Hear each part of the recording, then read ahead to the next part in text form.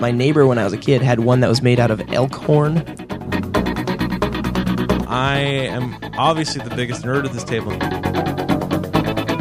It's all upside all the time. You're listening to the Hit the Deck podcast. Hit me up if there's a Japanese Pro Tour, because I need those mates. See, I didn't even want to introduce myself. I don't even know who I am. Card game review and strategy by gamers just like you. I don't think my tongue can actually make that noise. It's kind of like a catch-20 fuck you.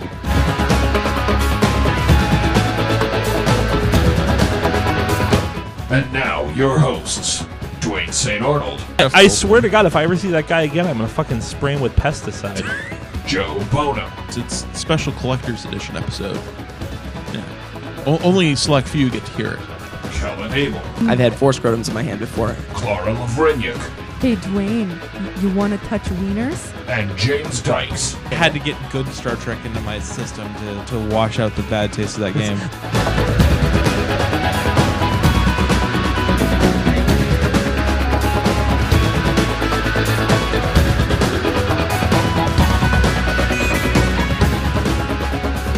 Alrighty. Welcome, everybody, to episode 3. God, 3? It's 3, right? Yeah. I feel like it's like 4. It's almost like 4. It should be 4. I'm going to talk about that for quite a bit. All right. Okay. Welcome to episode 3 of Hit the Deck podcast, sponsored by Card House Games. I am your host, Dwayne St. Arnold, and joining me today is Joe Bono, Howdy, folks. Kellen Abel, Hello again. James Dykes, What's going on? and Clara Lavrenyuk. Hello. I did it right that time, didn't I? You did a really good With job. the V and it You did. Lavrenyuk. Oh, you did such a good job. Is that how they say it in Old Country? Lavrenyuk. Lovrenyuk. We today are reviewing Penny Arcade, the deck building game, as well as we've got some tasty Magic tidbits to talk about. There was Something happened? some news of some sorts. I But hear they changed a couple things. I don't know. I don't know. We'll see. We'll talk about that. But first off, let's kind of catch up. It's been a couple weeks. I've been pretty busy. Played in a Magic PTQ. But more importantly, I've been doing not hit the decky sort of things. I've gotten like hardcore into League of Legends. You too. Yeah. Jeez. I know. I've been playing a whole bunch, and the game's so good. Kellen, you hear what I'm saying, right? Oh, I do. The It's game that is- play again button, man. They have it at the end of every game. What are you Yeah. supposed to do? Yeah, it's like after you rape a girl, it's like rape again. All right, okay, I guess. All right, round 2. I feel like in 3 or 4 weeks we're just going to have to start the podcast and sit Dwayne down and tell him we're having an intervention. I don't know what you would intervene. Your League of Legends and raping spree, obviously. Oh no, I figured it'd be some sort of infinite combo, and you're just like, oh, I intervene. Okay, so we have to tell the story. Does anyone remember the story? I remember the story. Okay, go ahead. One of our buddies is playing on Magic Workstation, which is a program you can play Magic online for free, sorta, kinda, not really enforce the rules or anything.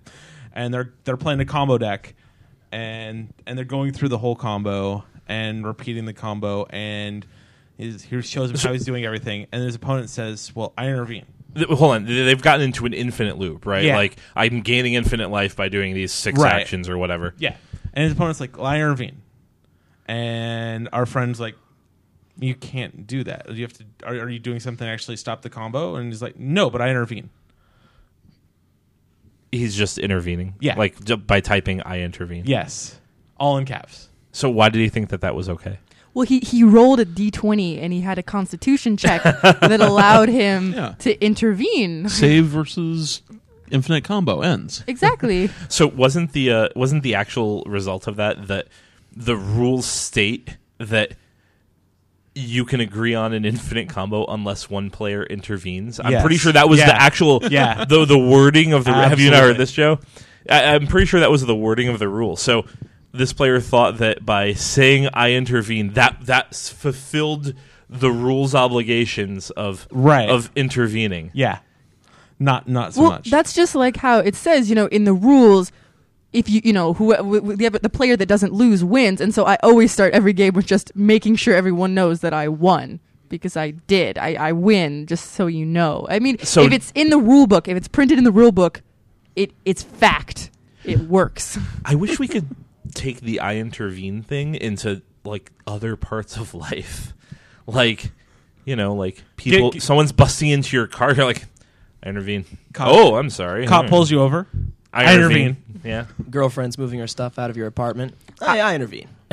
Do you? You're staying. I actually don't intervene. Girlfriend tries to move her stuff into your apartment. Kellen, I feel like you've had both of those problems. A lot of intervening. No positives in that arena for me, no. No, it's lose-lose. God, what was I talking about? Oh, League of Legends. Fucking laptop. God damn it. League of Legends. So, yeah, I've been playing a ton of League of Legends. The game's really good. It's probably one of the best, like, I don't know, Freemium? Freemium games. Yeah, freemium. We'll use that word. The free premium game where you're paying. I've paid money, probably more than I should have, but I'm getting a lot of entertainment out of it, so I feel good. Other than that, I picked up Batman Arkham City for my PS3. That game's pretty sweet. Yep, I'm hearing only good things. Yeah, it's real good. But yeah, I don't know. There's something about, I don't know, getting crushed by some Brazilians in League of Legends. Who? Yeah. If I can't understand what they're saying, I'm probably losing. So, Joe, what have you been up to? Lots of Innistrad Limited. Made the finals of a couple of GPTs in Innistrad. We had our first PTQ, which did not do that well in, but I had kind of mediocre pool. But just been building a lot of sealed pools for practice. Like I had a whole bunch of packs from judging, and so like split them all up into 6-pack pools and have been going through them and getting feedback from people, and like had this awesome one that Martin GK built that was a blue-white deck splashing black, red, and green. Oh, of course. And like it was correct. You gotta have the green. Yeah. Like he was splashing Daybreak Ranger and Sever the Bloodline, and like it had 3 Forbidden Alchemies in it. It was a really sick pool. Sounds greedy. It was, and it was awesome. I love greedy decks. Like the other day, I drafted a deck where I was blue-white aggro in Innistrad, and just for no other reason other than just pure greediness, I splashed 2 travel preparations. Like half the time, I was milling them into my own yard anyways, and didn't need the green. Mm-hmm. And then just had just the 1 forest splash, and oh god, it was so good. That card is way better than people give it credit for. I think people are catching on now, though, that it's. Well, I mean, Brad Nelson wrote I don't know 17 articles on Star City talking about how good green-white aggro draft is, right? So everyone's onto it now, right? Yeah, I think it's pretty much been picked up. But for a really long time in the 8-4 queues, it was just you had so many travel preparation, midnight haunting situations. It was kind of ridiculous. Yeah. Your number of Avacyn's Pilgrim into 3-drop into travel preparations was so stupid. Pretty good. What else you been up to, Joe? So a couple weeks ago, I was on the Limited Resources podcast. Local guys, Marshall Sutcliffe and Jonathan Laux, run this podcast. It's about improving your limited game. It's kind of a little bit more towards people that play on Magic Online, but it's all about Magic and limited and mostly draft. And I came on and did a show with them where I was a guest judge, and so we took questions from a lot of their viewers, and we talked a lot about different situations that come up in Innistrad Limited and interesting rules interactions there, and how you can improve your game by learning some of the corner cases in the rules. And so that was a really fun episode. I've been a Limited Resources listener for quite a few months now, and like they just put out a really good podcast, so that was a lot of fun to do that. And I've also been continuing on with other judgy things. There have been a lot of people in the local area. I think like 3 or 4 new people have contacted me saying, "Hey, I'm interested in becoming a judge. How do I do that?" And so I'm starting to work with them, and so I've got a queue of apprentices coming up that hopefully I'll be certifying as level 1 judges. So I got a question for you. So I've talked with a lot of like the local Seattle judges. We, being close to Wizards, like we have a lot of high level judges here. We've got some pretty talented judges. Some active, some not active anymore. What's the most awkward judging situation you've been in? I'm putting you on the spot. Yes, you are. And I want you to name names. No, don't name names. I'm just kidding. So I don't think I told this story yet. So when I went up to Alaska, I sat and I watched a couple of my apprentices judging their F&M. Sure. And Alaskan F&Ms are not as competitive as the ones that I'm used to in Seattle. So the very first call that we had, we walked up and there was a guy that was trying to enchant one of his opponent's creatures with Enslave. Enslave is a mind control in black that deals 1 damage to the owner of the creature every upkeep. And he was wondering if when he enslaved this creature, he also gained control of the enchantment and equipment that were attached to it. Oh, sure. We said, no, you don't, but the benefits that Angelic Destiny gives to this creature are actually going to stay on it because it doesn't matter who the controller is. It's going to get +4/+4, and it's going to be an angel, and it's going to fly, and it's going to have first strike because the enchantment is giving all those. So to the hold on, creature. this guy was enchanting someone else's Angelic Destiny creature? Yeah. God, that's got to feel so good. Oh, man. Yeah. It was a 1/1 token that came off of a Timely Reinforcements that had Angelic Destiny on it. And so we said, yes, it'll get these benefits from the Angelic Destiny. And there's also the sword that's on it, so it'll have protection from these 2 colors, and it'll get +2/+2. But these abilities are still, controlled by the sword's owner, so they'll trigger off that, and Sure. they'll accrue to the owner of the sword.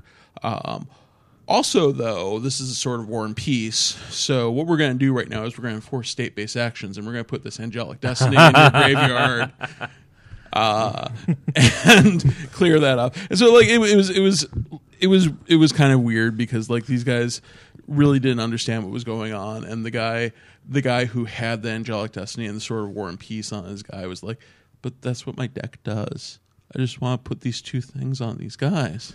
And I was like, well, you can't. Your deck doesn't do what you want your deck to do. He was very disappointed. And he asked me to show him the place in the rules that said that he couldn't do that. And I showed him the place in the rules that said he couldn't do that. Oh, gosh. Joe, why are you so judgmental? Come on. That's actually part of the job title. Oh, yeah, I guess. So, yeah, like, he was very sad because his deck didn't work the way he wanted it to. I was expecting the punchline as the sword to be sort of feast and famine. He couldn't even be enslaved anyways, but No. this is actually a better story. Yeah, I felt like once you said there was a sword on it, like something was fucked up. I think it's really funny that like you're like, okay, yeah, let's get to your rules question in 1 second, but first off, let's fix everything you fucked up already this game, and then start over. Okay, now what do you want to do? Oh, okay. Yeah, that's pretty awesome. So you liked being on LR? Yeah, LR Cast is awesome. They're on the MTG Cast network, and Marshall and John are just great guys. And John's already been to the Pro Tour a couple times, and Sure. Hopefully we'll get on the train at some point. He top 8'd a GP. He top 8'd Portland, right? Yeah, he top 8'd Portland. Limited. Yeah, which he will tell you. No one anytime will you ask ever him. forget that he top 8'd a Grand Prix if he can help it. No. And he's also a really interesting deck builder, and Marshall is very talented. And he's actually putting in the effort to try a Q this year, I think. So I expect great things out of him as well. Sick. That's awesome. What have you been up to, Kellen? I've been playing a lot of cribbage, actually. Cribbage? Yeah. Like the Old school. old people. Old people. My grandparents play, and I saw I went back in time a little bit and played what old people call real cards, as I've been Did told you use many times. the pegs and everything? Yeah, you got to use the pegs. You have the cribbage boards. My neighbor when I was a kid had one that was made out of elk horn. That's how Damn. That was his cribbage board. Yeah. Sounds sweet. It was pretty sweet. Did your neighbor make it himself? Of Did course, he yes. hunt the elk and kill it? He did, and that's how we got his. That is exactly correct. Yeah. That dude is a Um, pimp. Yeah, he's also old. So yeah, I've been playing a lot of cribbage, and then Innistrad Draft, and just Innistrad Limited is so good. I've only done a couple drafts, but I've been watching a lot of people draft, and watching a lot of people draft as much as I can, just so I can get more and more info because it's so interesting. It reminds me of my old favorite draft format, TPF Draft, Sure. where it's just there's every card is playable pretty much. You can Yeah. pretty much draft any deck you want. You can always. There are a lot there's of just- archetypes too. Yeah, there's a lot of archetypes. Like in Scars, in the beginning, there was, are you going to be artifacts or infect, and which two colors? And that was kind of it. That's all you got. Now though, oh man, there's so many archetypes. I love it. It makes me excited to play Magic again. Actually, That's awesome. yeah. So you played in the PTQ? Well, I played one round. I was unfortunately inconvenienced by my evening beforehand, so did not make it past round one. That's and just then quit. another. That's just another way to say you were extremely hungover. I may not have slept and may have been wearing a pair of green leggings throughout the entire day, and that's it. So But what was different about this PTQ? yeah, you're right. It's pretty typical. Let's be honest. Yeah, that's pretty typical. Hmm. I just don't like clothes at PTQs. They're a hindrance to my performance. I Do you feel like clothes elsewhere? no, but PTQs. I'm trying to concentrate, and you can't do that under all that weight. It's not good. You need to be free.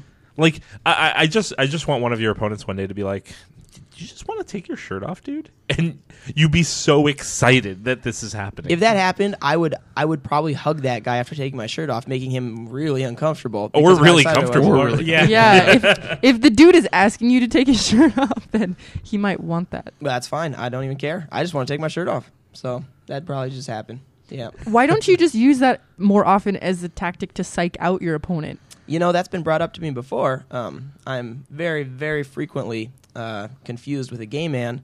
Very, very, very frequently. And for good reason. So I'm starting to think maybe I should use that to psych out my opponent. Just hit on them the whole match. Maybe flirt with them a little bit. Play a little footsie under the table. You're so close. It always works for me. Yep. So, like, I had this is forever ago, right? I was playing in a PTQ in New York. I was probably, 18, 17. I was pretty young still. And so I'm playing in this PTQ, and my round 4 opponent or whatever, I don't know the guy. I've never seen him before. He sits down, and I'm, normally I'm kind of a chatty guy. I'm like, hey, how's it going? Blah, blah, blah. I'm Dwayne. Where are you from? Blah, blah. And he just wasn't talking. He just wasn't answering. He was just stonewalling me.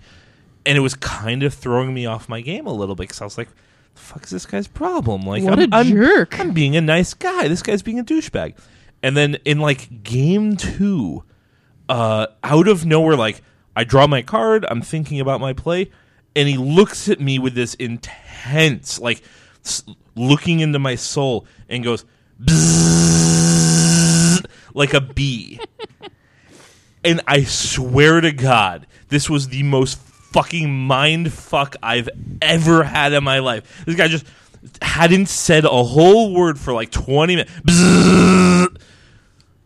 I think it got in my head. I think lost. that's a good. I definitely lost. I think PTQs are exactly where you want to do that. They say in poker that you don't want to act when you're in the middle of the game, when you're you don't want to act at the end of the game when you're playing with the really good players because you're just giving away information, and you don't want to do it at the beginning of the game because it doesn't help you.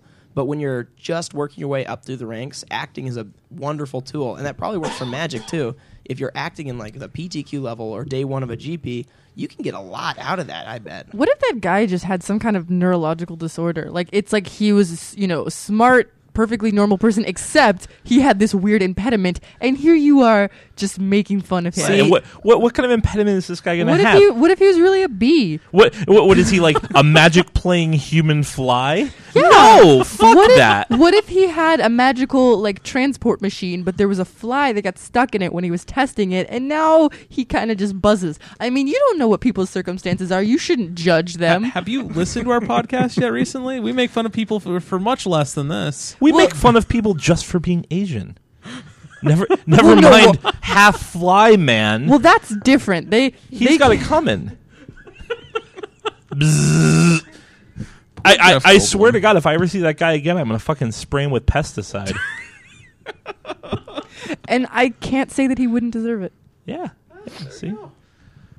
So cribbage, yeah. Cribbage is sweet. Cribbage. It's a good game. It's good. You don't run into that same type of people. The people who don't speak very much, it's mostly because they're on respirators or it's something where they're so old it's not possible. And the only thing they can do is move the peg 2 inches, and then you have to deal for them. Why isn't Esther talking? Well, she's in an iron lung. Yeah, but she still plays cribbage like a mastermind. She knows what's happening. Yeah, I don't know why it's an old person game. I've played cribbage a lot, and I think it's awesome. Oh, it's Yeah. really good. It feels a lot like Magic when you play it, because there's always all these slightly better plays and all these slightly worse plays. But on the whole, the game is very close to 50-50, no matter how good you are. So so your margin of improvement is about between 5 and 10% on the, and that's pretty cool. Yeah, cribbage is all about turning your coin flip into a 55%. Right. Yeah. So that just feels good. Just if every time you do it and you do it right, it just feels like you just worked them. I love it. That's what she said. I personally really, really enjoy cribbage. Why don't we review cribbage on this show? Cribbage, the deck building game. Yeah, I mean, really. I mean, come you're on. kind of like building. I would your like crib, to build right? 15s. Yeah, that's all my deck does. I don't know. Now, what you want to do is you want to maximize your pegging. That's really what you want to do. That's actually true, though. But for real, Yeah. maximize the pegging. The more you peg, the better it gets. Just saying. I try to peg as many holes as I can. That's what I do. I try to get see Sure. if I can hit every hole on the board. If I can just stick my peg in every single one, I feel like I'm doing pretty well. That's really I the don't goal. think you're doing good at all, because then you're not getting those. Are you the No, kind of guy you don't that want, like, the- as you move, you're like, oh, I hit that hole, I hit that hole, Yeah. I hit that hole. Oh, this is the No. hole I end on for a little while. No, you don't want that I hang big here. gape between where you start and where you end. You don't want the gaping holes? No, because that just means that you're playing your hand wrong. You're missing like all these little tiny, one hole here, 2 holes there. That's really good. That's what you want. Every every once in a hole while. I've is missed important. you so much, Kellen. Every hole is important. Just saying. Leave no hole behind. No, don't. You got to treat every hole like it's important. Leave no hole unpegged, Dwayne. Not even one.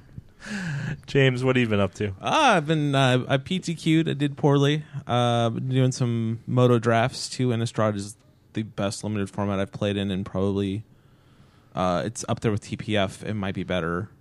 Yeah. But the rest of my time, I've been just not gaming. I see here on our show planner, we wrote Netflix the game. Yeah. So I've been. I love that game. I've been rewatching Star Trek DS9. Oh, Since it came out on Netflix Instant, and it's actually the best sci-fi show out there. DS9. Yeah. I didn't watch that much DS9. That was who's the captain in DS9? I should turn in my nerd card here, by the way. It's either the black Character dude or name the is- lady. it's the black dude. It's the black dude. the Okay. Commander It wasn't Sisko. Janeway. It was Cisco. No, yeah. Okay. And he's a commander Yeah, star off Comma- the series. Commander Cisco, the same guy as Hawk from Spencer for Hire. Yeah. So it was the deck building game from last week that got you so excited about this, right? You were just like, oh, I forgot how much I love Star Trek. That's what happened. I had right? to get good Star Trek into my system to wash out the bad taste of that game. Star Trek dialysis. Yeah, pretty much. You got to work out the bad blood. Yes. I watched a ton of. I watched all of Next Generation probably 2 or 3 times, but It's better than Next Generation. oh man, those are it's hefty very words. it's very different. It's not Star Trek situation monster of the week type stuff. It's very political. Yeah. It's very there's some religious undertones, but not too much. It's extremely political. It's very very timely for that era, with the Federation acting as a sort of overarching superpower. Sure. I'll have to check it out. Yep. Clara, what have you been doing? Well, let's see. I have also been playing a lot of Netflix the game, and I haven't been watching Deep Space Nine, but I've been watching a lot of Doctor Who, Ooh. which is awesome. And then let's see. Oh, I also, because it was Halloween, watched The Walking Dead, the miniseries special that they made based on the graphic novels, and it was really good. Did you watch like the season 1 or is season 2? Season 2 isn't out yet. Oh, is it is. started. Season 2 It is is so They're like started. episodes in? Fuck me. Season 2 is out, but personally, I've only just just watched season 1, haven't Yeah. gotten to 2 yet, so no spoilers. Don't worry, it's for me, really, please. really, really good. But yeah, like season 1, it was amazing. I think if nothing else, the production value was amazing. Like if you just turned it on mute and couldn't hear what the fuck was going on, but just watched it, it's just so good. Especially, I kept forgetting that it was a TV show. Like this was, made for TV and not like a high budget production movie. And so, I mean, there were some things I didn't quite like about it in the whole like zombie genre, but for the most part, it was really. I mean, You okay? You okay, Kellen? Sorry, I had a little look on my face there. I can't imagine anyone disliking anything about this show. No, I love it so much. I really, no, don't get me wrong, Kellen. I really, really liked it. But at first, like, it took me like an episode or two, because at first I was like, this seems a little bit cliched, or I was kind of skeptical. Oh yeah, it's like the classic zombie story. Yeah. Exactly, especially when it's like, oh, it's kind of just like 28 Days Later. The guy's in a coma, and then he wakes up, and when he wakes up, everything's just gone to shit, right? Everything is zombie. Exactly. Yeah. So at first episode or so, I was like, this seems very cliche, but then it won me over, and I was like, this is awesome. So let's see. So yeah, watching those things on Netflix. And then Halloween. I don't know. There's this holiday. I don't know if you guys It's the best holiday of the year because I'm allowed to wear the least amount of clothes. Me too. Wow. Yeah. It's a holiday where girls and Kellens get to just slut it up. I feel like Thursday might be awesome for you. Like, well, but Thursdays you don't wear that much clothes. That's because I'm in my house. Maybe Mondays. But on Halloween, he can just walk the streets. It doesn't matter. He can go anywhere, and people are not going to like give it a second look unless they're at a Christian ladies convention. But that's a different story. I think they'll give it a second and third look then. Oh, they will. You have to tell this story. So I already mentioned how I was wearing those green leggings when I arrived. Why were you wearing the green I leggings? was at we'll call it a Halloween party the night before, and I was dressed as the Riddler, and my costume for that was actually just green leggings and someone painting question marks on the rest of me, and that's it. So there was a hat. Oh yeah, I lost that in the first 3 minutes of this Halloween party. There's a photo at least that it looked awesome with the hat. Oh yeah, it had the Riddler hat. I thought that was. Do you remember being in that photo? Okay. Yeah. It's Anyways, hazy now. So I was wearing these green leggings still the next morning at the PTQ, and there was I don't really know what the convention was actually called, but in my mind it's the Middle-Aged Women's Christians Convention in Key Arena in Seattle, and it's thousands of Christian women, middle-aged Christian women for the most part, hanging out together doing Christian praising stuff. Jesus. Yep, they love that guy.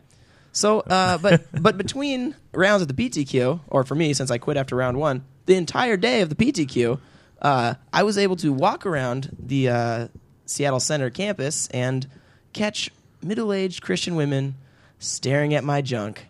And that was just one of the most wonderful experiences. We actually made a game out of it. We would walk around, and we would try and count how many we could get every time we would walk in a big circle.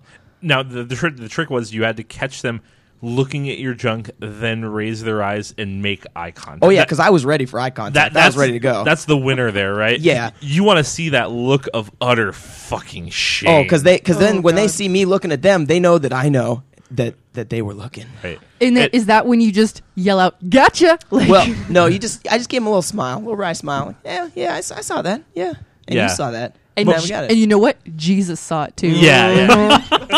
It's like this perfect cacophony of beautiful circumstance all in one situation. It was great. I mean, I wonder, are they more embarrassed that they're, surrounded by their Bible thumping girlfriends, and they feel shame for that, or shame that they got caught? So I think the most shame that they felt were the mother-daughter pairs. That was my favorite. And they're looking in unison simultaneously. Oh yeah, that's the best. Either that or the group of 5 or 6 women, and they're like, oh, and then they have to check with their friends to see if their friends looked. It was just I can't imagine that something like that will ever happen to me again. Are you going to do this again next year? Oh well, I considered going back on Sunday just by myself. So Oh if it my. happens next year, yeah. Oh lordy, lordy, lordy! The devil hath no temptation like killing Abel.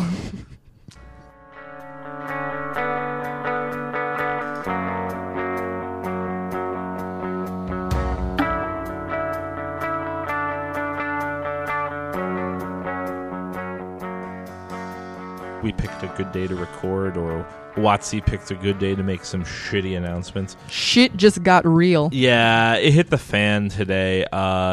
So today they announced some major changes to the organized play again. They had the Planeswalker points announcement a while back, and Grand Prix were changing and invites were changing, and today dropped a couple more bombs on us. Let's just recap more or less what the changes are before we start diving into it. So Worlds this year is unaffected, but next year is now a 16-person event.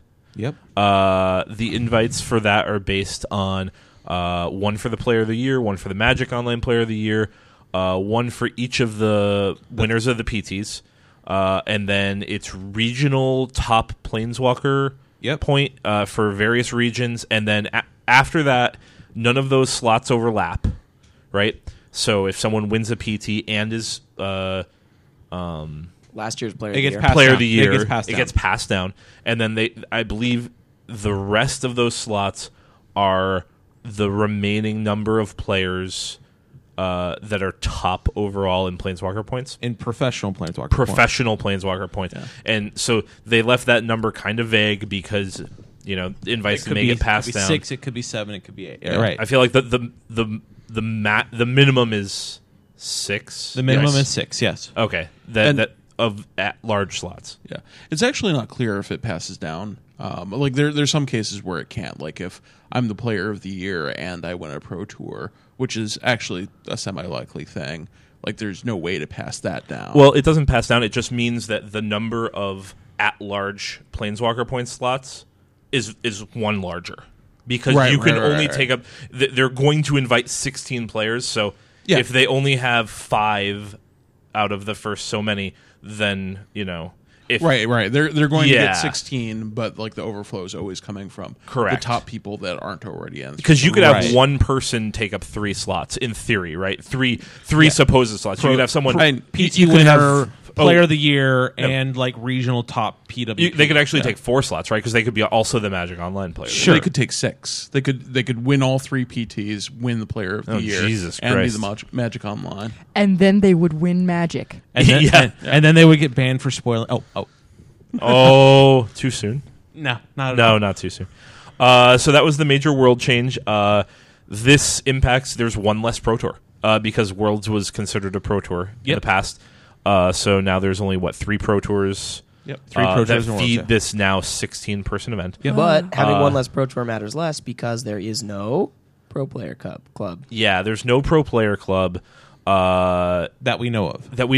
They haven't announced. They announced that it's going away. Right. They haven't announced a replacement. But they Yeah. say that they're looking into or thinking up something to equal it in the new system. yeah, Right. Just to make it clear, the pro points that are earned in 2011 carry over to 2012. And so whatever level you gain this year, you keep for next year, and the rewards you gained this year, you keep for next year. So if you're at 20 points, you get qualified for all the Pro Tours in 2012. yeah. If you're at level 5 and 6, you get your travel bonuses, and then if you keep going up, you get your stipends. Yeah, you get everything that's going to carry over next year, but there's nothing that you're earning next year, at least as of right now. Nothing that anyone knows. about And then right there's one more kind of subtle change that I didn't write down in our show notes here. Due to Worlds being chopped back, there's no more national teams. now. That's correct. Thus, Nationals doesn't feed anything anymore. You can be your national champion, And it doesn't. and that's mean a it. thing. Right. That's it. Congratulations. You won your country, and you may not be invited to Worlds. Does that make the finals more important than nationals in Japan? Yes. It does, doesn't it? Yeah. I think it does. And I think the finals was already. It was already more important from a cultural thing, but Yeah. but I think And like if you look at like all the top 8 profiles from GP Hiroshima, they were like, I was in the top 8 of finals these 2 times, and I made the limits this time and that time. What is finals for people that it's don't know? the most popular Japanese big tournament, pretty much. It's like the Star City event series, pretty much, but there's just one big tournament at the end, and it's the finals. It's a really cool system. They've had it in place for years and Sweet. years. I'm curious. I think I remember from reading the press release or the thing that WotC put out. That's like the whole having nationals not feed Worlds anymore. I didn't have to do with an inconsistency from country to country where I remember them mentioning something about that where it was not a system that implemented easily to every country. And yeah, like there was always this, kind of clout, like if you think you're going to have problems qualifying for your national team, here in the United States, go to Puerto Rico and you can be on the Puerto Rican national team. Like, I know someone who actually did that. Yeah. He's a dual citizen. He flew from here to Puerto Rico. Puerto Rico's he in the lives US. here. What's that? Puerto Rico's part of the U.S. Yeah, but they also had a national team. They had their own thing, which is kind of awkward, right? But he flew there, was on the national team, and got to go to Worlds that way, which is kind of cheap considering their event was 60-something players, Right. and he was by far the best one in the room. Of course. So I don't know. I think it's funny though that there's certain countries where people don't care to be on the national team. Like I remember I was at Worlds in Chiba last year. Yeah. I was competing. No, I wasn't competing, but I was there, and there was a story going around. Was it like what country was it, Joe? Was it like Hungary or maybe like Turkey? I think where one of our friends who is in Worlds, he played against the one of the guys from say the Turkey national team, and they started chatting it up, and and our friend comes to find that this dude was not the person who won the nationals in Turkey.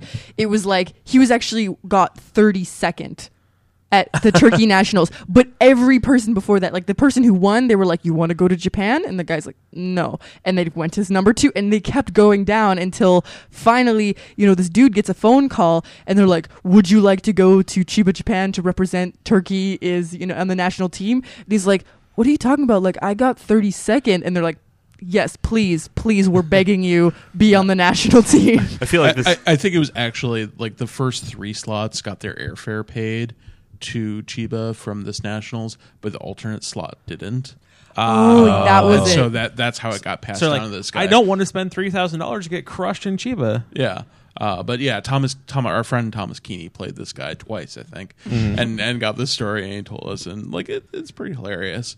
I think they're right that the level of competition in different nationals groups is very different, and they're at Worlds it's even softer tournament than normal Pro Tours because instead of having 200 people coming from PTQs, you have 350, and a lot of them are not even PTQ level. Yeah. 32nd at Turkey Nationals. I feel like that guy was like standing outside hailing a cab when finals was happening. Like, doesn't even know how to play. You're 32nd, bro. Come on. He thought he was actually playing cribbage, and that'd be pretty sick going to Japan to play some cribbage. So we had a couple questions on Facebook. By the way, thank you for your questions, guys. So I think they actually make really good talking points before we start dissecting this ourselves. Dan Howard on Facebook says he'd like to know what we think could be the positive impacts of these changes. So, like, everything online has been swirling about negative. There's been a giant Facebook group that's, what has Wizards done? I don't even remember what it's called, but it's super negative, right? Yeah. What could be good out of this? So, with the increase in GPs, they're increasing payout in overall in GPs total, and the money had to come from somewhere. I don't think any of us expected that Wizards would just increase OP's payout budget by $150,000, $200,000. I'm sorry to jump in on this, but like GPs pay for themselves. That like the money for the new GPs came from the new GPs. Yeah, it's entry and tournament revenue. That money's going to TOs, though, right? No, Some of it is. Some of it is, but like all the GPs that are being run outside of the United States are being run by Wizards. Yeah. Right. And I believe that there's some sort of licensing fee that the TOs are paying to run these GPs. So like you're not actually losing money on the GPs as Wizards. Yeah, that's true for the most part. I mean, they do lose money when it comes to players having pro points, and I'm not sure how that's going to work now. But before, having more and more players with enough pro points to be higher level in the club, they start to pay for more plane tickets and hotel rooms, things like that. But that's not a huge amount of money, probably. So, and that won't change for 2012 either. So yeah, that's probably not going to be a huge amount. It is. I think it is interesting that they are cutting a pro tour, and I don't know what they need the money for, or if it's going to be cost effective, or what the plan is there. But so we didn't talk about it. The Worlds changes, so it's 16 person, and what's the total prize pool? $100,000. $100,000. oh so my gosh, it's a huge amount of So money. they're cutting the World's payout in half. Plus, they're cutting out the payouts for Player of the Year. Yep. Right, but they're also turning, the amount of money that is distributed between 16 people. It's much higher density, right? Yes, so like, sure. But And like this is a very nice overlay for winning your pro tour. That in addition to the $40,000 you get for winning a pro tour, you have a shot at some large percentage of this $100,000. But like they're certainly saving a lot of money by doing this, because they cut the prize payout for Worlds in half, and they don't have to pay for plane tickets for pro players in level 7 and 8 to go to this thing, and they don't have to rent out a huge convention hall for 4 days to run this event. They just go and get a booth in Gen Con. So get a one room. Yeah, one of the positives I think that could potentially come out of this, and that's to be determined how they handle it. So whether it's 16 players or what was Worlds last year, like 350, 400 players? I think it was over 500. Over 500. Regardless of that number, the vast majority of people who play Magic and are interested in competitive Magic are not attending these events regardless. That's true. And as the Star City Games and GG's Live has proven, Magic players love coverage. My understanding is that there's going to be an abundance of coverage of 16 players. That's 8 matches per round. My understanding is there's going to be a ton of coverage. Mm-hmm. They have a really good opportunity to do really good live video coverage that's relevant and that people want to watch. The hype is going to be ridiculous. Yeah, speaking of that, I think having the 3 Pro Tour winners and Player of the Year and Magic Online Player of the Year, having those people at one tournament and giving them 5 people that could be a 2-time champion in 1 year, that is great for them for name recognition and breeding their brand. That's awesome. I think that's a really nice thing for them to have. And even on the way towards the who's going to have the most Planeswalker points, we're all going to know who those people are, because they're going to be battling it out. It's going to be another Player of the Year battle, pretty much. You're going to have 2 people who are leading the race, and Paulo's going to be in third with the third number of Pro Tour points because he's on the road every day going to GP, and someone else is out there. And it's going to be really cool watching these last 15, 20 players fight for those slots, and we'll know who all of them are, I'm sure. And you know what else is great? Is we will finally know who the best Magic player in the entire world is.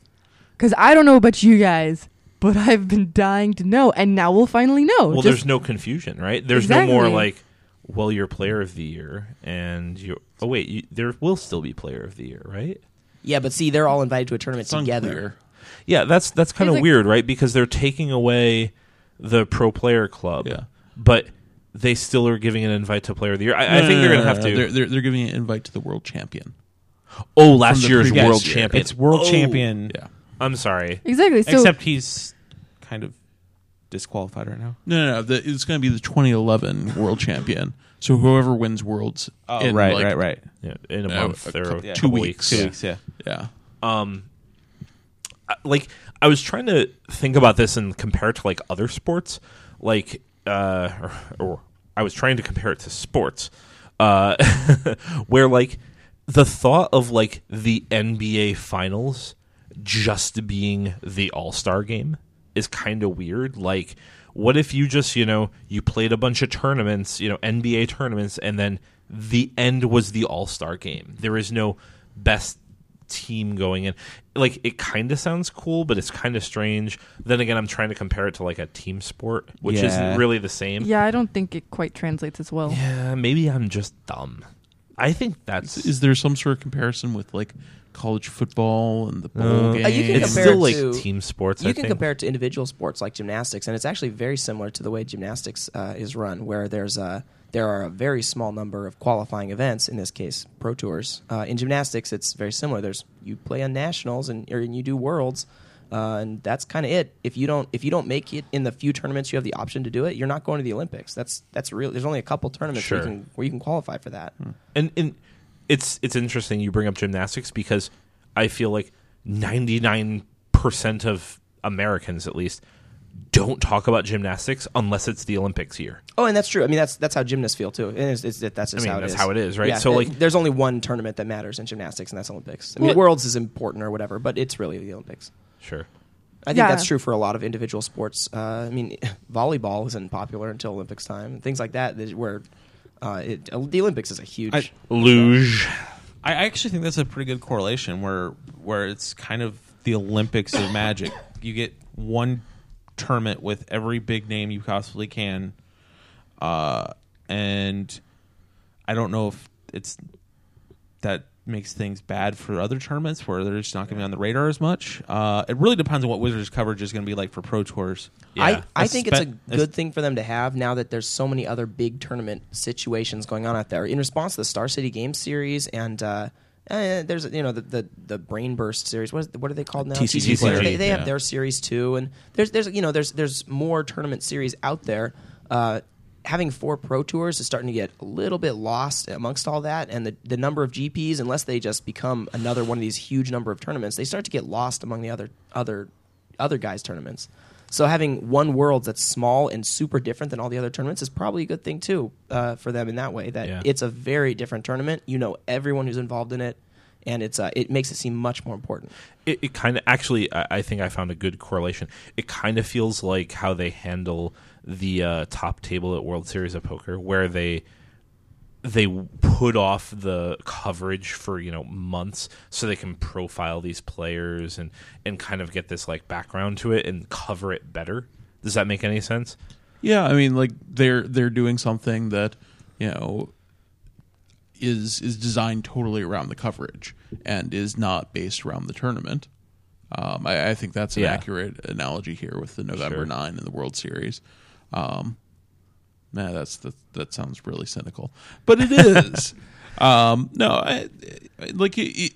It's definitely a tournament that is designed to be a spectacle and not to be about the players and not even. The thing that's weird about it is it's not even about the dream for the regular FNM PTQ grinder that I'm going to get to the Pro Tour and play on the highest stage. Like, I don't think any of those people have are going to envision themselves at this Worlds event. It's really just like, I want to see this grudge match between LSV and PV. And I think a lot of yeah. And I think a lot of players really, really like that. I mean, a lot of casual players to moderate players to like anybody who actually follows Magic coverage, just like these other games or sports that we've been compared, that we're comparing it to. People really enjoy seeing like the big names or the titans, I guess you could say, go up against each other. Because I think that there is slightly that question. Like I was slightly joking about, oh well, now we'll finally know who the best player in Magic is. But there is something to be said where I'm sure there's lots of people who've wanted to know, oh well, what who would win if you had the Player of the Year playing this person who won 2 Pro Tours in the season. Like, if they went head to head, who do you think would win? Like, a lot of that has been speculative in the past, and now we could finally see like a lot of these big names go head to head. And I think like that's one of the reasons why last year when Brad Nelson and Paulo Vitro had to like fight it off to decide who really was going to be Player of the Year, people just ate that shit up. God, if it was Paulo, that'd be awesome. It was Brad and some big guy. Sorry. It was actually Brad and sorry. Voldemort. No, it's not. That's actually what it came down to. It was No, Brad Guillaume. and he who shall not be named. No, Yes, he, him. Sorry, I didn't mean to say the wrong name, but it just came out. But you know what I'm talking about. That was a really, really big deal last year, and lots of people watched or read or listened to the coverage of it. Yeah. Well, I for one can't wait to find out whether Samuel Estradi or David Scharfman is the best Magic player in the world. Oh God, it could be either of them, huh? Yeah. Okay. So, for players that are just getting into Magic, they used to have a tournament like this a few years back. There was the Magic Invitational. They invited 16 players based on either pro performance or community establishment, and it was treated like a huge deal for the players, but Wizards sort of treated it like an afterthought. So it'll be interesting to see how they treat this now that it's their World Championships. Yeah. So we've got a couple other questions I want to get to. We're not going to have a ton of time to cover these. David Miller, he wants to talk about the shift from basically for like FNMs and casual FNMers. Now FNMs are getting swarmed by people that are just looking to grind points. Is that what WotC wants to do, and what the perceived issue is, and things like that? Has it really been that much of a swarm? I mean, kind of, sort of. Not. I don't feel like they're all hitting the same FNM, which I think, at least in Seattle, with so many FNM options, that may be the case. I feel like if you're in Bumblefuck, Nevada. I think the worst thing that I think is the people that are trying to find 3 FNMs to go to in a single day to just maximize points. Yeah, that's terrible. Isn't that, Joe? Isn't that terrible, Joe Bono? Yeah, people like that are jerks. Yeah, they're big jerks. How can they live with themselves? I can't believe they let those people be judges. Well, they really don't. If they find out about that, they should just kick them out of the judge program. At the FNMs I've been to, I've not seen a big influx of high-level players. How many FNMs were you going to before the Planeswalker points announcement? Not many. Okay. I've been to a whole bunch, and I wasn't going to them before. Joe, were you grinding FNMs before? Yes, but not the rate that I'm doing it now. Ooh, would you say you've increased your FNM intake from 1 every Friday to maybe even 3 every Friday? Some Fridays? That might be correct. Have you had a 4 for a day? I have not yet had a 4. Is that because it's not possible? Is that the only thing holding you back? That means yes. There's a way that I might be able to do that. If there was a Friday Night Magic that started at 10 in the morning on Friday, you'd be there. Yeah.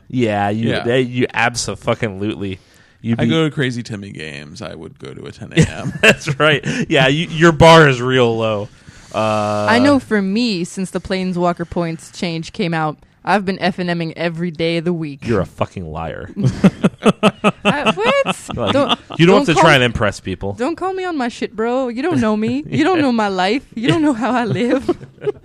All right. Next question. Last question, actually. John Donovan asked, I want us to talk a little bit about how there's almost more EV, more value in playing in SCG Opens than Grand Prix. I don't know if that's entirely true. Yeah, it's probably not completely true, but I think they're a lot closer than they ever have been in the past, and that's probably fine. I think that's what happens when you make so many more GPs and make them worth less. I think that's just what's going to happen. Yeah, when you take away invites from GPs, what's kind of nice about SCG events is you do get 2 days guaranteed. If you want to play, you can play all those rounds. Where GPs there is a cut, right? But you always have the PTQ on the second day of the GP. Not anymore. No. They're not doing PTQs on GP day 2s. That is not confirmed by anybody. That was just Random's V going off in that letter. Okay. Yeah. They haven't said anything about that. That might end up being true, but there's been no public statement about that. Okay. And all the events at the GPs are 5x, except for the GP itself, which is 8x, and the GPTs are 3x. So if you're interested in grinding Planeswalker points, it's clearly better to go to the GP. Sure. Yeah. There's a bigger prize pool at the GP. Well, at most of the GPs, the ones in South America and Australia will probably be 10Ks, but there's going to be a bigger prize pool for the American ones than there is at the Star City Open. Right. Yeah. So what's weird here is I feel like in general, since right now there's so few in comparison to what there will be, there's fewer GPs. So your quality of player attending each of these GPs, your pro players are hitting all of these GPs. I think once they increase the number drastically, like they will, I feel like your average level of competition is going to drop a little bit. Maybe not to as low as some of the Star City events level of competition, but I don't think they're going to be as hard as they were. Like, obviously, you're still going to have to rattle off a ton of wins, but the quality of the competition may be a little lower. Yeah. I think we could talk for hours about the differences between SC2 and the GPs of Era now. We just don't have time to do that. Yeah, I feel like to actually answer this question for you, John, I think we're going to have to just kind of see how GPs are next year. Because as of right now, in the current structure, it's definitely not worth it. Is it going to be worth it next year? Maybe. I don't know. It really just depends. So...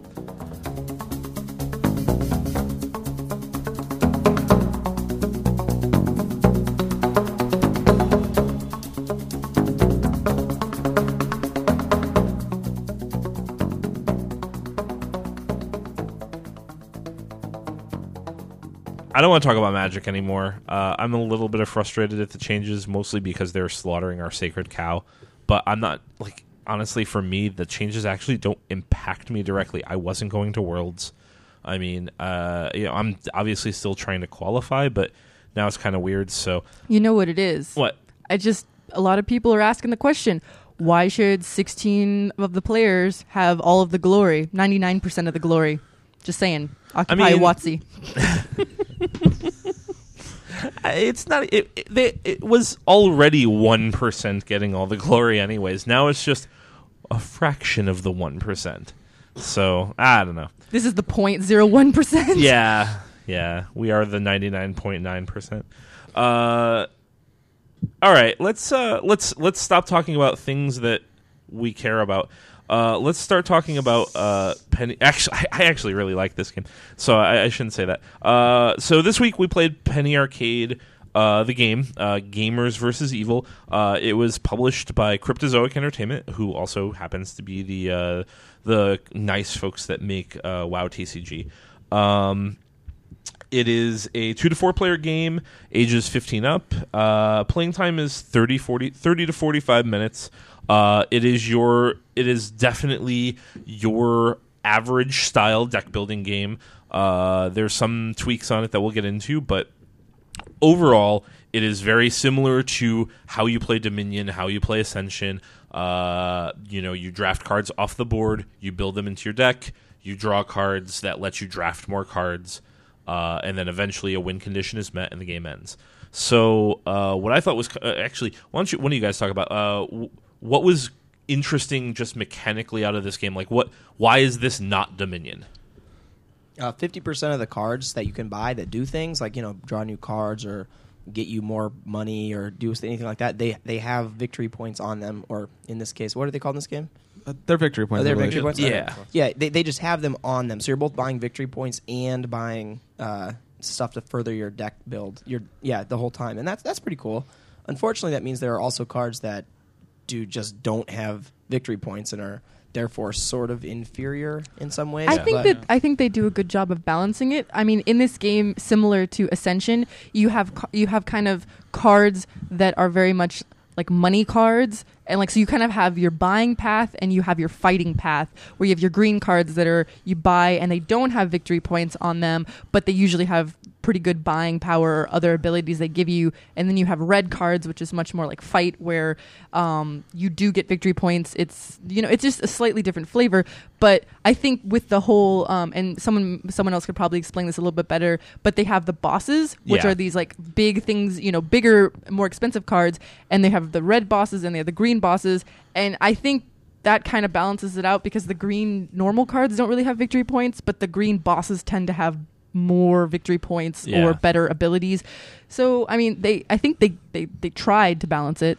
So go ahead. It might be useful to actually talk a little bit more about the mechanics of the game before we dig in deeper. So this is a 2 currency game. You either build up battle through power, yeah. power through your cardboard tubes, or you build up a currency through quarters or tokens, and so you use one of those two currencies to buy one of two different types of cards. The red cards you use your power to buy, and the green cards you use your tokens to buy.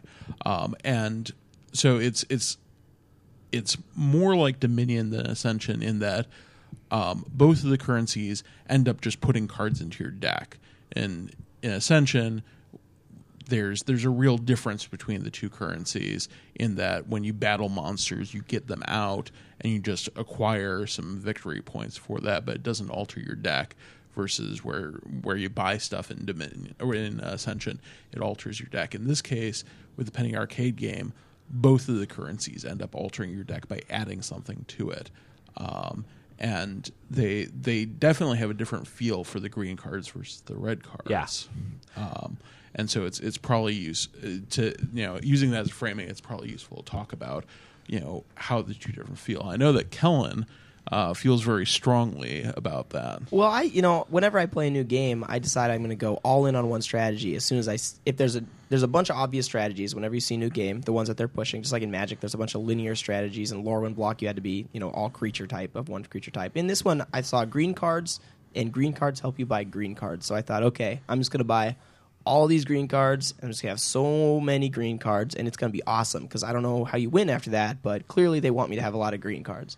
So when I did that in a game I played recently, I discovered that is not good enough, as green cards do not have any victory points at all.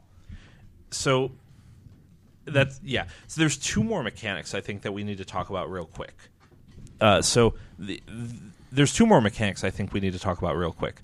There's at the beginning of the game, everyone gets a character card, a hero, It's actually called a hero. There's a random hero deck, and there are 10 different heroes in the game, and everyone gets one, and each of them have different abilities. Some are very focused in one or the two currencies. Some of them want you to diversify.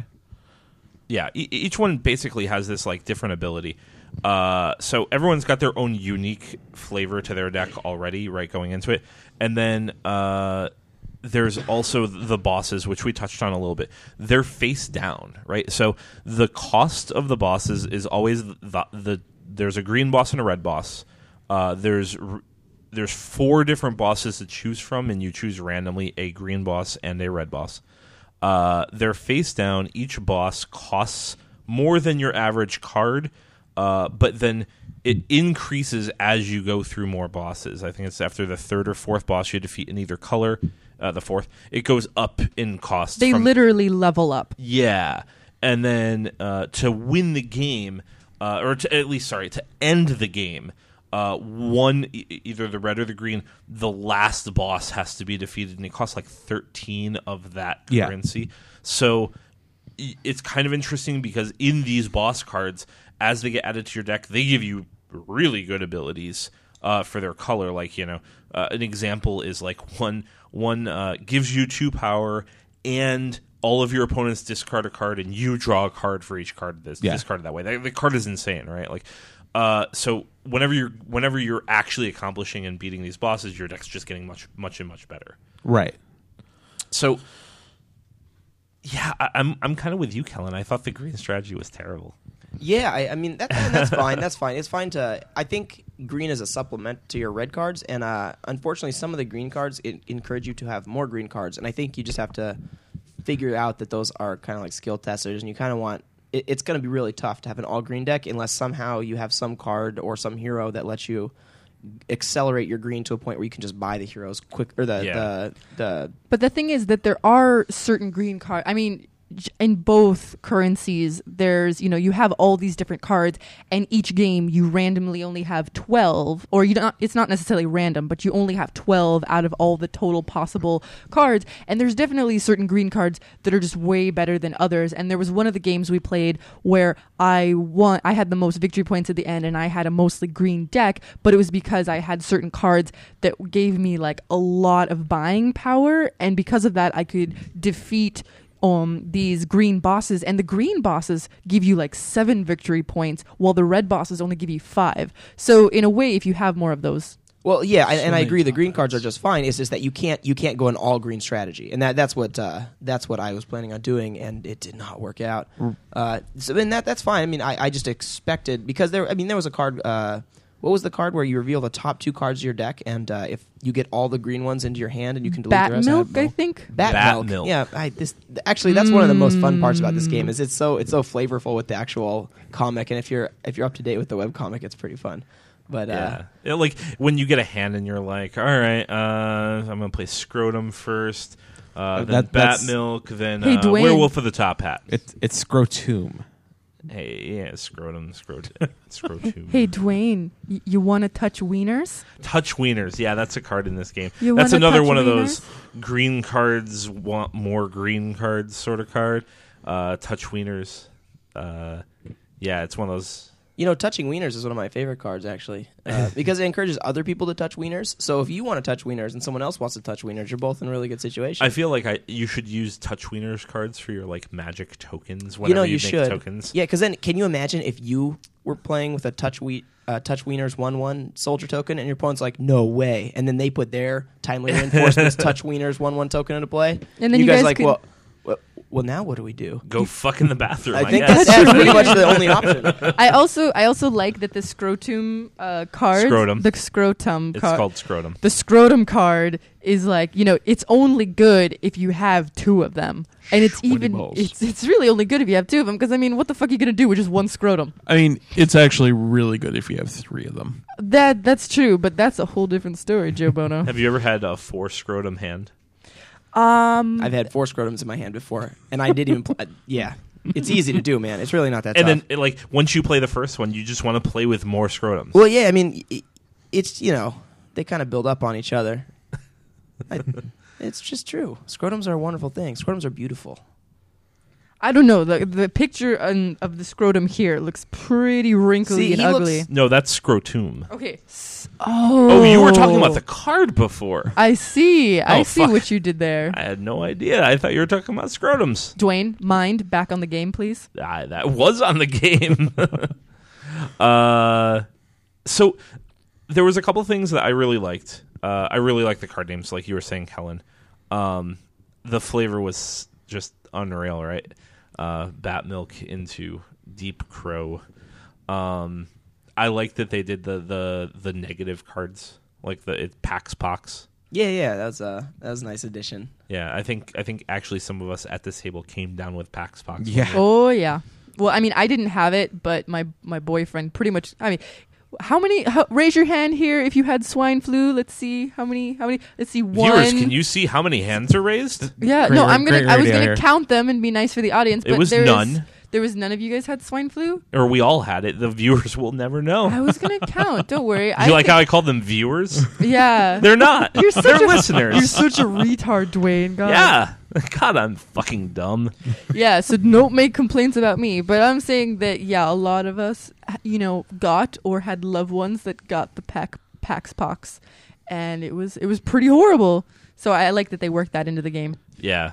For those of you that don't know, it's Pax Pox is our flavor of convention cough, or I'm in the room with a bunch of unclean people, and thus I get sick later. Yeah. So if you're that unclean guy, fuck you. Clean yourself before going in public. What is your or at problem, at man? least before going to like a Christian women's convention or shit. Yeah, don't wear a Right. hoodie. That would be awesome if we brought Pax Pox to the Christian Women's Convention. I think they have their own Yeah. Jesus juice or something nasty that they get there. Christian cooties. Oh God, They just have the plagues, man. They're already dealing with that. the plague. The plague, yeah. How many deadly plagues? Let's see. I think there were 7 of them. Yeah, they got quite a few to deal with already. One of them is Kellen's junk. It was prophesized. It was foretold in the Destiny Scrolls. It's catching. It's green and it's falling out of the sky. It's Kellen Abel's First locusts, now Kellen Abel's dick. Just there you go. So we were talking about this game. Also, along with the flavor, not only are the card names and the ideas behind it, the art is really great, and the layout or format of the cards. Yeah. Really simple, really streamlined, very easy to understand, but still looked good. So I'm going to touch real quick on what I feel. So after coming off Star Trek, a game with so many obvious fuck-ups. Do not remind me. God damn it. I did it. You're angry now, aren't you? Yeah, but you you're having ruined it. Having hot flash. PT Are you? Hi, Star Trek. I don't think I'm the one going through menopause right now, Dwayne. No, that's everyone Kellen hung out with this weekend. The one glaring obvious problem was the quality of the cardstock was really bad. This, honest to God, was printed on like leaf letter notebook paper. Looking at the cards, you can actually tell where they've been popped out of some cutout. Yeah. There's little like dots on the top and bottom where they've been punched out of a punch out form. And this is really just unforgivable from Cryptozoic. They make a trading card game. They have access to these printers. Yeah.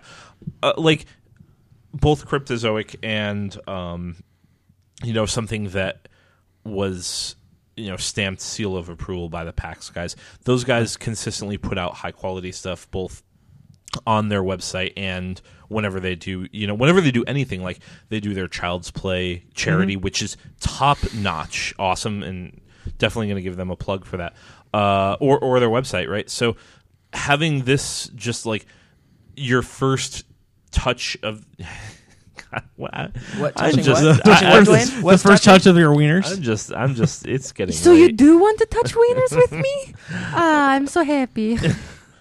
I was kind of disappointed with that. We unboxed the game and we played it at the PTQ after me and Dwayne scrubbed out, and within 3 playthroughs we had damaged a couple of the cards. Okay, well, what does this game sell for? $50 MSRP. Okay, well then that makes it less excusable then, because I mean I thought maybe my thought is maybe they're trying to save money so that people can they can sell it instead for $20 or $30. But if they're doing the standard $50 for a good deck building game, then yeah, you'd think that they would invest more in the card stock. I feel like everything else about this game felt like it was worth the money. Not that we spent that. Thank you, Card House Games.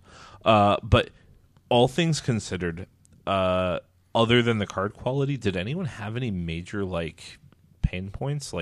I had a really good time playing the game. I didn't have any. I was losing, but I wasn't unhappy about it. I lost because I made a dumb strategy decision, but because the game was still interesting and had references to a comic I enjoy, I still had a good time the whole game. I was never sad that I was playing the game, even when there was no way I could win. It turned out There was nitpicking. There's a couple typos and mistakes and things like that, but most of them were not a big deal. Like they didn't make it look stupid or distract from There are the no game. shields. Yeah, they didn't have any shields, if you know what I mean.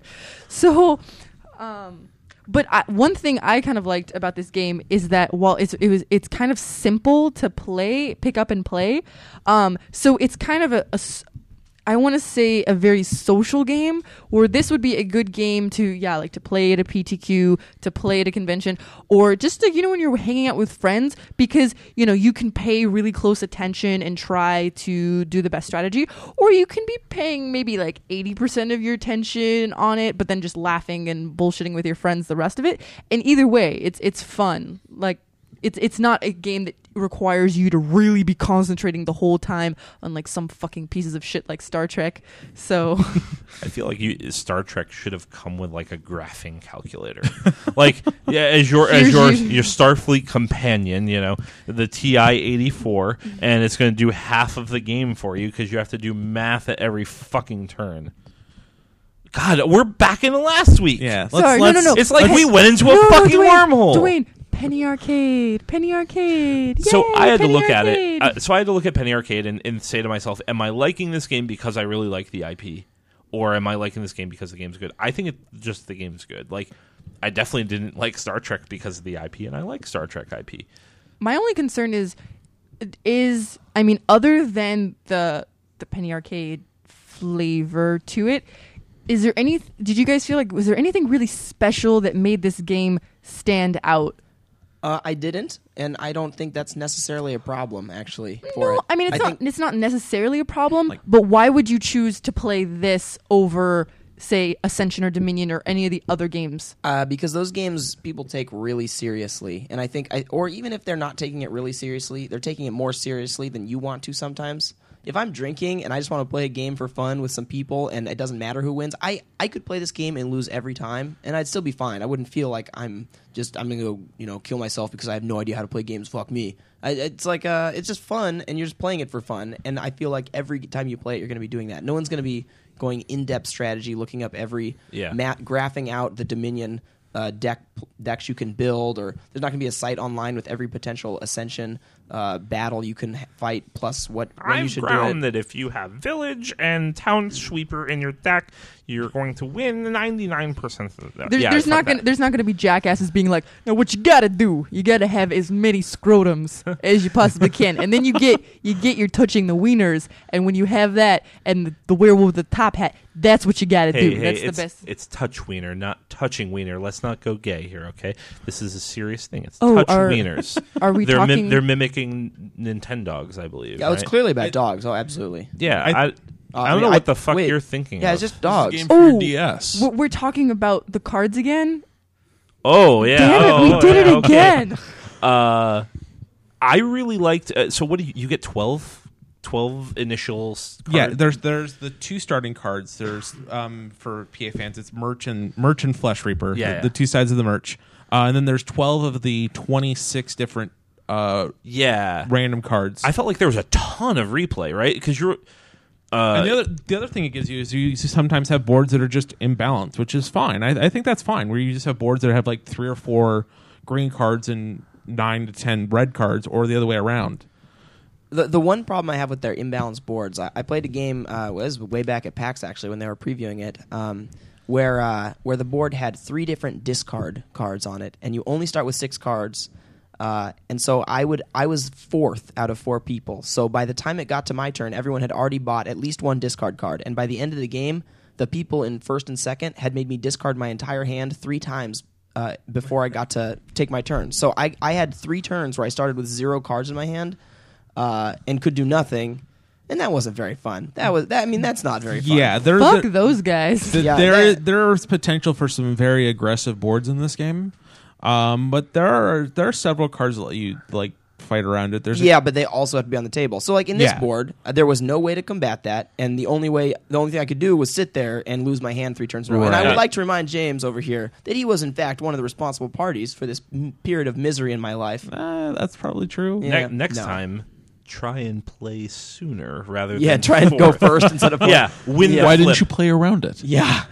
No, I mean, but even then, it was still fun. I didn't feel like, oh well, this sucks and I'm miserable. I just didn't get to take a turn. But watching other people play, it didn't feel like Dominion turns where you're playing your combo deck that takes 100 years. It felt like, well, I do have 4 cards that draw me a card and 1 thing that draws me 2 cards.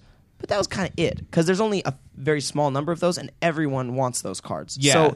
So because there's so few of that type of thing, it didn't feel like there were too many just infinitely long turns. Yeah, there's very little card draw. There's very little deck thinning. So it isn't a matter of you're still trying to optimize your deck, but you're doing it a different way by making correct purchases as opposed to just thinning every card out of your deck and then just playing your deck every turn, like so many Dominion games devolve into. The biggest surprise for me opening up this package is that you've got this silly IP. I mean, Penny Arcade is very unserious, and the game designer is Paul Sottosanti, who is responsible for developing Magic during the 90s. He's developed a lot of other games. He's a big name in the game world, and getting the gameplay being as good as it is isn't a surprise when you see that name on the product. Yeah, it's nice to have responsible, powerful people in the world doing the things you love, and I'm glad he was able to do this because it worked out really well for them that they could get someone who was good at his job to do this. Yeah. That's really all I have to say about Penny Arcade. I think it was good. I would play it again, even if I lost. So, all right, so you would definitely... I would give it a thumbs up. You would give it a thumbs up. Joe, thumbs up, or are you trashing this game? Oh, definitely thumbs up. It's fun. It's got a low barrier to entry. It's fairly fast paced. And like some of the randomization stuff does create unbalanced board states, but for the most part, like it's even okay when it's unbalanced and there's clearly a correct strategy Sure. that Kellen doesn't use. I feel like we should get a nice like range. Like so, Clara, on a scale of Kellen in tights all the way down to Star Trek the deck building game, where would you put this? I would put it at an ice cream sundae. Ooh. I think you should know an ice cream sundae is very close to my green tights right now. What? Is it? It's an ice cream sundae in your pants? Is That's that what right. you're trying to That's what say? That is Okay. disgusting. I would say, I mean, on this random crazy scale that we're making, but like I would say maybe like an ice cream, like a totally great ice cream sundae that's maybe has alcohol mixed into it too. Because I was thinking about this game is really fun, and I would love to play it again. And I like I said earlier, I like that it's a very social game where like I could play this game drunk, or I could play this game just being silly with friends. And yeah, and like Kellen said, it's okay if you lose. It's just really fun. And so I think I will definitely play this again, because it's not one of those games where, do I really want to sit down and invest my time and play Penny Arcade? It's like, no, let's just play it. It's going to be a good time. It's going to be silly. How about this? Could you play this game with people who don't play games? Yeah, I think actually. so, This yeah. would be a really good introduction to deck building games in general. This, then into Tento Core. It And then depends on what you're into, right? Well, you got to get him into tentacle porn somehow. So I think you really got to start Penny Arcade, Tantacore, then just lay the tentacles right up in them. Gotcha. That's next. Isn't that's the scale, right? You just roll 1, 2, 3. yeah. I feel like there's something in between there. Oh, sushi. It might be dinner, It's probably sushi. or drinks, but yeah, close enough. James, what do you think? My only problems with the game are not with the game itself. It's with the packaging and the cardstock quality. The game itself is a lot of fun, and it's simple to figure out. It's simple to pick up. It's replayable. It's a really good game. It's the only problem I have is having to spend a bunch of money on sleeves to not damage all your cards. You hear that, Cryptozoic? We want your nice things to be nicer, so we can continue manipulating your nice things. And Yeah, that made sense. Also, better card stock. just as a selfish one, I would have liked a small frame deck box like Tantacore, but can't be all that picky. Yeah, like I think you could repurpose this into a smaller box pretty easily. But the I will say this, like the bigger box definitely gave them a showcase for their obvious artistic skills, Right.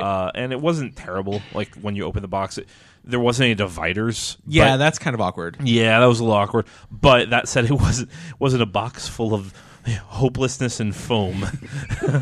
Oh, You look. actually got a game in this box. Oh, look, we have 300 cards, 5 D20s, and a TI-85. This is depressing. I thought the foam was going to be for some like gold-plated abacus to come with that game, but no. You're like, what's under all this foam? No, nothing. Nothing. Well, Not that's a what's going to be thing. left of my soul when we're done. I intercede. God, how many more episodes are we going to bitch about this game? 10 or 20. Yeah, I don't know. I feel like we should just have like a public flogging session where we make Kellen and Joe play this fucking game. No. Yes. I'd actually like to play the Star Wars or Star Trek game. Yeah, I can't believe I didn't play. You guys are so mad. I'm gonna keep that soundbite for the longest time ever, because 3 weeks from now, after we've made you play it, I'm gonna remind you that you said, I'd actually like to play the Star Trek deck building game, and you're I'm like, actually- what the fuck was wrong with me? I'm going to really enjoy it, and you guys are going to be really upset for playing with me. It's going to be great. He's gonna math out all the correct play lines, and it's gonna be rough. I've already Oh, started no. setting up. You think that there's I logic. know how to defeat the Borg. You think that there's reason. We've defeated the Borg. We're not playing anymore. We haven't gone to that sector of space, Joe. We interceded, and the Borg stopped raping us. We're staying on our mentally retarded, isolated planet somewhere and not getting fucked by a gang of Borg. God, I'm angry again! Dwayne, calm down. Calm down, Dwayne. Motherfucker! It's okay. Let's talk about good games again, like Penny Arcade the Hey, game. look, All right. look! It's Penny Arcade. Let's This game's talk more awesome. about what we're doing next episode. Do we have plans for next episode? I think it's a big question mark, right? Yeah, there's Ascension and Dominion are both supposed to have expansions come out Yep. this month, but it's gaming. Who knows when they're actually going to come out? There's also a Seven Wonders expansion There's coming out. Seven Wonders expansion coming out. We need to go back and replay Seven Wonders because that game's real nice. Yeah, we need to do Seven Wonders justice, and since we have the Lost episode, so we really should, especially if there's an expansion, we should just do Seven Wonders again. So please, it's special collector's edition episode. Yeah, only select few get to hear it. So here's what we're going to do. We're going to run a little contest for our listeners, however many of you are out there. And if you've actually had the patience to listen to this All podcast long seven enough. of you. Well, there's 5 of us here, I see. We need suggestions. Whoever puts them on our Facebook or Twitter or somehow gets them to us, if you get us a good suggestion of a game that is either coming out in the next week or has already been out, we will randomly draw them, find a winner, and then you will randomly get one of the games that we've played on this show.